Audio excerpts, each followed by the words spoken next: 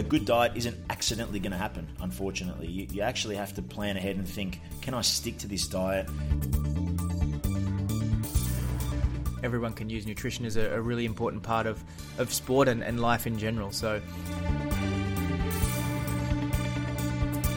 don't get sucked into the idea of needing 2 or 3 Gatorades per game.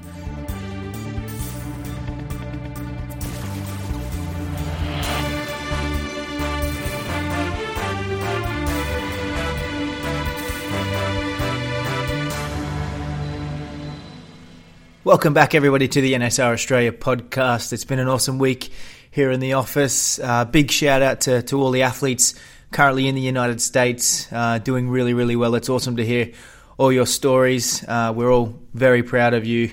So keep killing it, guys. Anyone that sort of wants to stay up to date with any of our athletes overseas, a reminder to jump on our Facebook page, give it a like, give it a follow. We're always sharing stories and pictures and videos of our athletes that are currently over in the States. And it's definitely a good way to see what is actually happening in the lives of our student athletes currently in the United States. We've got another awesome podcast for you guys today with some awesome information. Matt Wade is not on the podcast this week. We've all got sick of hearing his voice, so we've given him a week off. Michael Chiaviti will be in the studio today, talking about sports nutrition. So what are bad things that we're putting in our body? What are the good things that we should be putting in our body? We'll be talking about pre-game meals, pre-tournament meals, things like that. So a really, really cool episode for everyone, not only the athletes, but even the parents to listen into, because you may be able to get some valuable information yourself.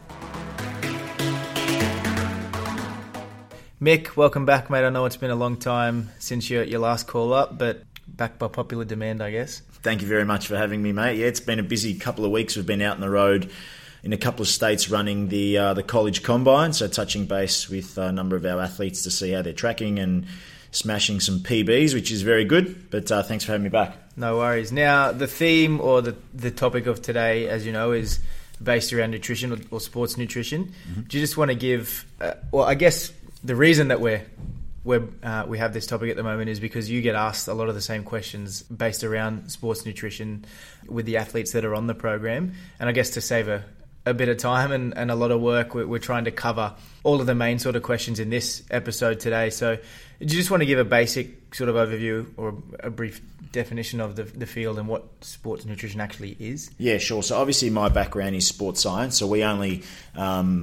We cover sports nutrition as a component of our education, and obviously, if you're out there and you've got special needs or specific allergies and things like that, I guess then it's probably best that you work directly with a sports nutritionist. So that's the unofficial disclaimer. Yep. But I guess in 80% of cases, we can kind of fit most athletes into a little bit of a box and help them improve their performance with making some subtle changes. So the difference between, I guess, general nutrition or general health nutrition and sports nutrition is that sports dietetics or sports nutrition is geared towards producing a specific outcome. So for the athlete, they're either making some big or small changes to what they eat, and that's based on their macronutrients, so how much protein, how much fat, how many carbohydrates they're getting in a specific day or a specific week, based on what they're trying to achieve with any aesthetic changes or what they're trying to achieve on the sporting field with their performance. So it's very much similar to general nutrition, but what we're doing is making changes that are outcome based for their sport. Yep, definitely. Now, a big question that people always ask, and I know I used to ask myself back in the day, was what should I be eating, a day before game day or for dinner the night before a big game? I used to smash like 8 kilos of pasta and think that was going to help me score a bicycle from halfway. But what should people be eating the night before a game? Whether it even makes a big difference, does it? Is it just a myth? But you just want to answer that question, maybe expand a little bit as well. Like, does smashing a bowl of spaghetti help at all? Well, I know that the famous AFL footballer Chris Judd was religious about his routine and having a spaghetti spag bowl the night before a game, and if he didn't, he put it down to his poor performance. So, now look, I'd love to say that you can significantly change your performance by just having one different day of eating leading into a game. But unfortunately, it's a little bit more complex than that. So let's, for example, think about if you're not getting the right protein intake, for example, during the week, and that affects how you recover from your training sessions during the week, then that's probably going to mean that you go into your game a little bit overdone and maybe still feeling a bit fatigued. So it's very much about what happens throughout the week, not just the day before. But so I've been lied to my whole life. Well, no, not necessarily. Now, this is what I was going to say. So it's very much based on your needs as an athlete. So you were playing soccer and in college, covering a lot of kilometres in training and in games. So you can therefore service your massive energy requirement by consuming a big hit of carbohydrates, being pasta or rice the night before a game. However, there's probably a school of thought now, or a group of people doing a fair bit of research around, timing and looking at not just what, but how much and when you eat that food. So what I do what I suggest for most of my athletes is let's say Saturday is the game day. That's the big day that we're preparing for. And it is an aerobic, say it's an aerobic-based sport, so a team sport or something that's going to require a lot of energy over, maybe a couple of hours. Okay, so let's just use that as an example. I suggest to my athletes that they use the Thursday as their main kind of loading day, where they get lots of carbohydrates and they're fueling their body for this big day of competition. Yep. Then the Friday, you want to sort of return to normal eating and just eat what you're used to eating throughout the week, because you've been training with no issues throughout the week and doing quite well at training. So why all of a sudden should you just completely flip that on its head, do something your body's not used to right before the most important day of the week? So I suggest to people that if you want to load, do that on the Thursday, get your extra bread or pasta or whatever you think is going to help you with more energy. On the Friday, eat your standard 3 square meals and snacks that you would typically eat. So you're going into the game feeling light, and you've, your stomach and everything's kind of used to the process that you've just put it through, and you can go in and not going to have too many issues. Yep. So we just spoke about diet meals the night before a game, and it's not really going to make too much of a difference, maybe a small difference. But if you want to make a big difference, Mick, as you said, you probably need to make a big change, or at least do something other than just the day before a game. But where do you start? Like, what can you do to make a change, or what food should you be eating more regularly? Yeah, that's a tough question to answer, because I guess it's quite a complex area. Like, we see trends shifting just about every week in this space. High fat, low fat, high carb, low carb, avoid sugar, avoid milk. It seems that every week we're getting pushed in a certain direction.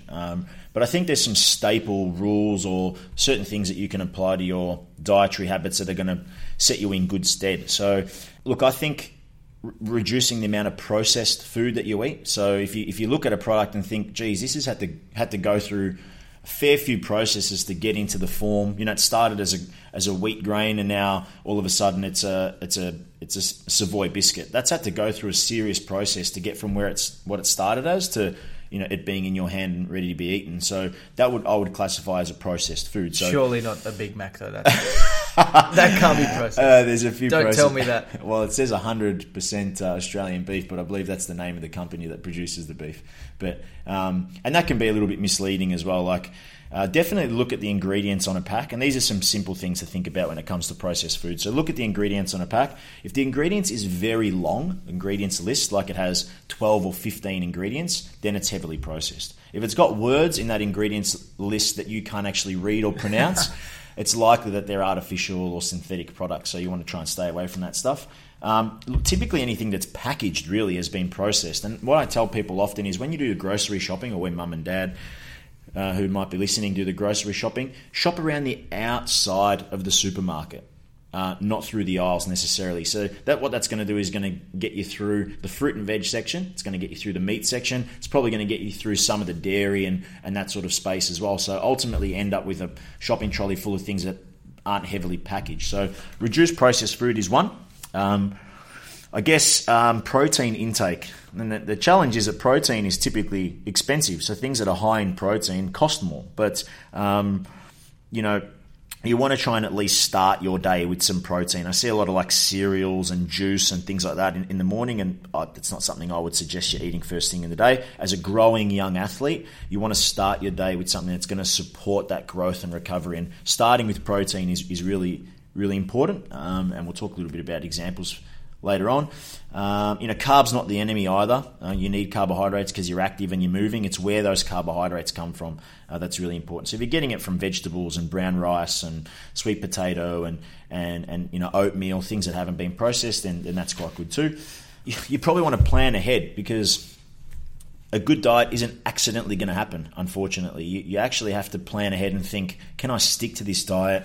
Is this item of food easy to pack, easy to transport? Can I freeze a heap of it and just pull it out when I need it?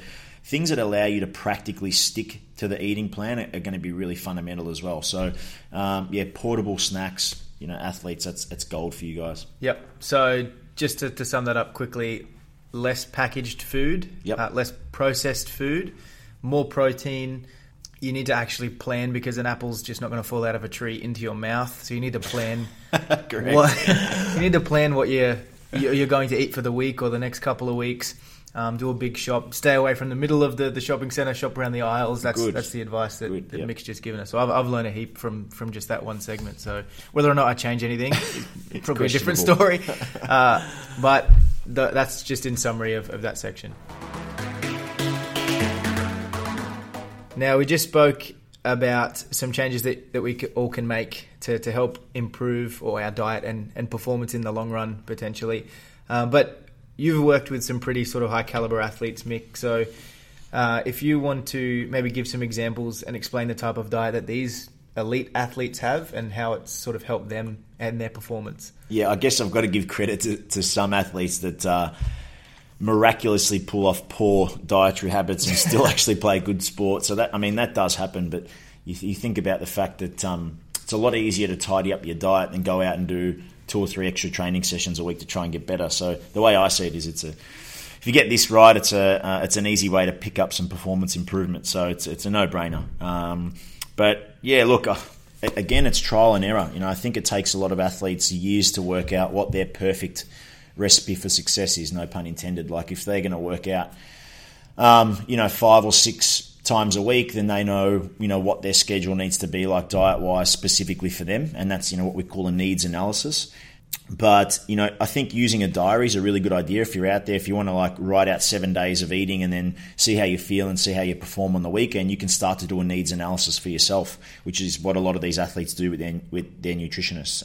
But it has to be goal-based. If you're trying to increase your muscle mass, or you're trying to maintain body weight because you feel like you just can't put any weight, or if you're trying to lose some unwanted body weight, then, your diet's going to have to be geared towards that. Look, I've had guys like Sam Solomon, who's world champion boxer. He used to carry around his wholemeal bread and his toaster with him to training sessions. So he'd come in for a training session with me, and he had his jaffle maker there so that he could eat straight after the session. He knew exactly what he needed to do, and it was to the minute. So, and he's famous for saying that he chews every bite 30 times to make sure that nutrients gets into his stomach. So. Every athlete has their own little things, but what I thought I'd do is talk you through what I've got here is an example from one of the athletes I'm working with now. Tristan, he's a goalkeeper based in New South Wales, and he's had some serious success with his diet and getting things on track around his athletic development, and I'll talk you through one of his days. So he's starting his day with 3 scrambled eggs, 2 pieces of bacon, avocado, and a piece of rye toast. So again, a bit of preparation required there. But protein, some veggies, some good fats, and some low GI bread, which is great. Morning tea, he's having a handful of almonds. At lunchtime, he's having some ground minced meat with jasmine rice and veggies. So he's obviously pre-packed that and maybe put it in the freezer and then brought it the next day. Afternoon tea is a banana and some Chobani yogurt, and it says eaten just before training, so he's getting some protein and carbs before he goes out on the training track. And then dinner is at 4 turkey rissoles with asparagus and mashed sweet potato. So you can see that he's got a good balance of protein, not a lot of refined processed foods, and he's putting 3 litres of water there as well. So that's just an example for you. Yep, and I love rissoles. they're pretty easy, and don't be afraid of fat. That's one of the things we're going to talk about in a sec. But a little bit of fat in the diet is okay. It's probably the sugar that you want to keep right down, which Tristan's done really well to do there. So finally, Mick, I'll ask you one more thing. If you can maybe give us 5 do's and 5 don'ts when it comes to nutrition. Okay, cool. So we'll think about, just for the context of the discussion, we'll think about a youth athlete, developing athlete, so that we can address their needs a little bit. And again, sort of team sport seems to be where the majority of our athletes are coming from. So we'll don'ts first or do's? What would you like? Don'ts. Let's end with positives. Okay. All right. I guess they're all positives. Yeah, absolutely. Yeah. Well, look, if I think about what I see most commonly, I'd say, look, don't eat excessive amounts of fruit. I know that that's going to sound really unusual to hear, but you're going to get a lot of your vitamin intake from a healthy source of vegetables throughout the day. So 1 or 2 pieces of fruit is absolutely fine, especially around training time. But 5, 6 pieces of fruit, 2 glasses of orange juice or a boost juice, things like that have quite a lot of sugar in them. So avoid sugar and avoid juice. Number 2 would be avoid fat around training time. So a lot of athletes think that I've just spent 2 hours training or playing. This is my treat is I can go and have a Big Mac or fish and chips or whatever, because I've earned it, so to speak. The problem is that's when your body's actually starving for nutrients to recover. And what they've found is if you ingest a large amount of fat at the same time as the protein intake is going to be slowed significantly. So your body's trying to absorb carbs, absorb protein to, refuel and rebuild. And this big whack of fat that you've put in your stomach actually slows that process down significantly. So avoid too much fat after a heavy competition or game. Minimize sugar intake would be number 3. So don't get sucked into the idea of needing 2 or 3 Gatorades per game.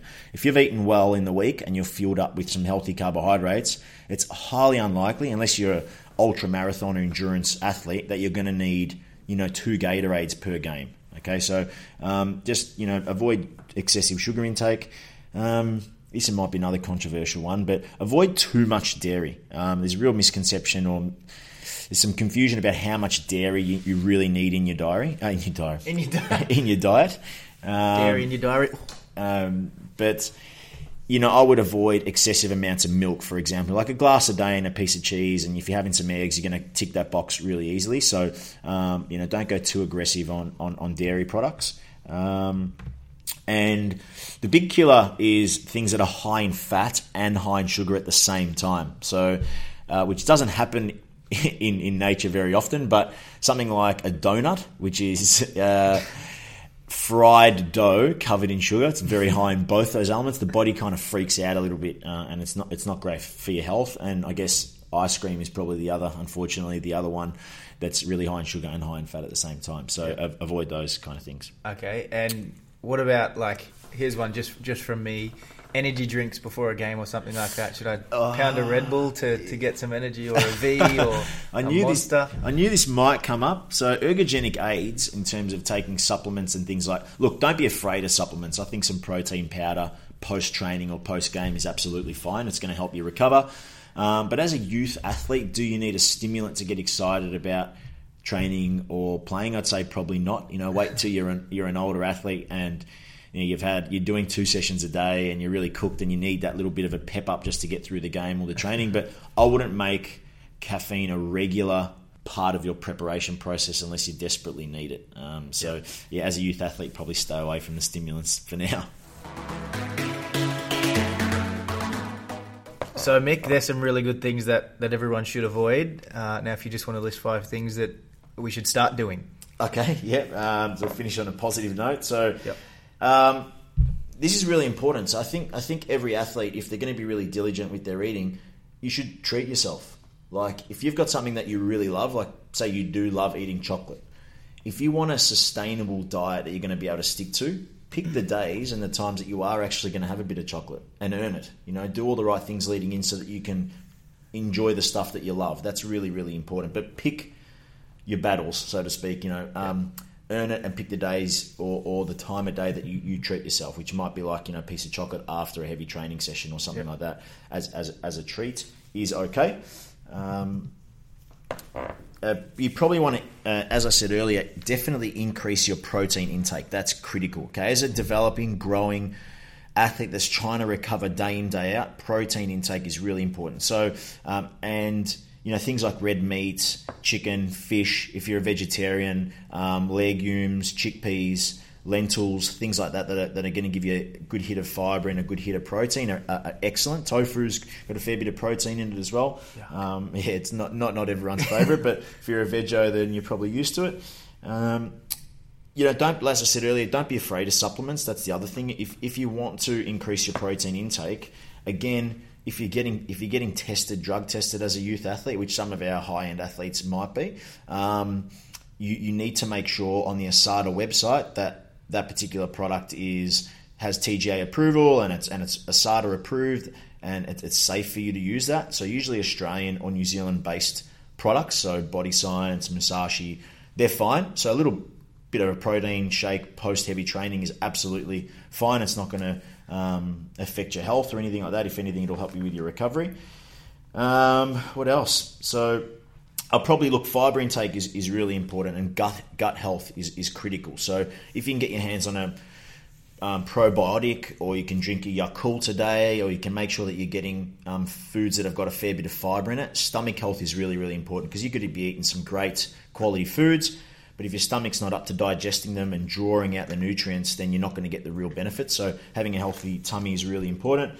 And lots of greens. I know it's probably been said a million times, but make sure you've got lots of colour on your plate. Your broccoli, your spinach, beans, things like that are excellent. So you kind of have to bite the bullet, even if you're not a big fan, and just remember that it's doing you good in the long run.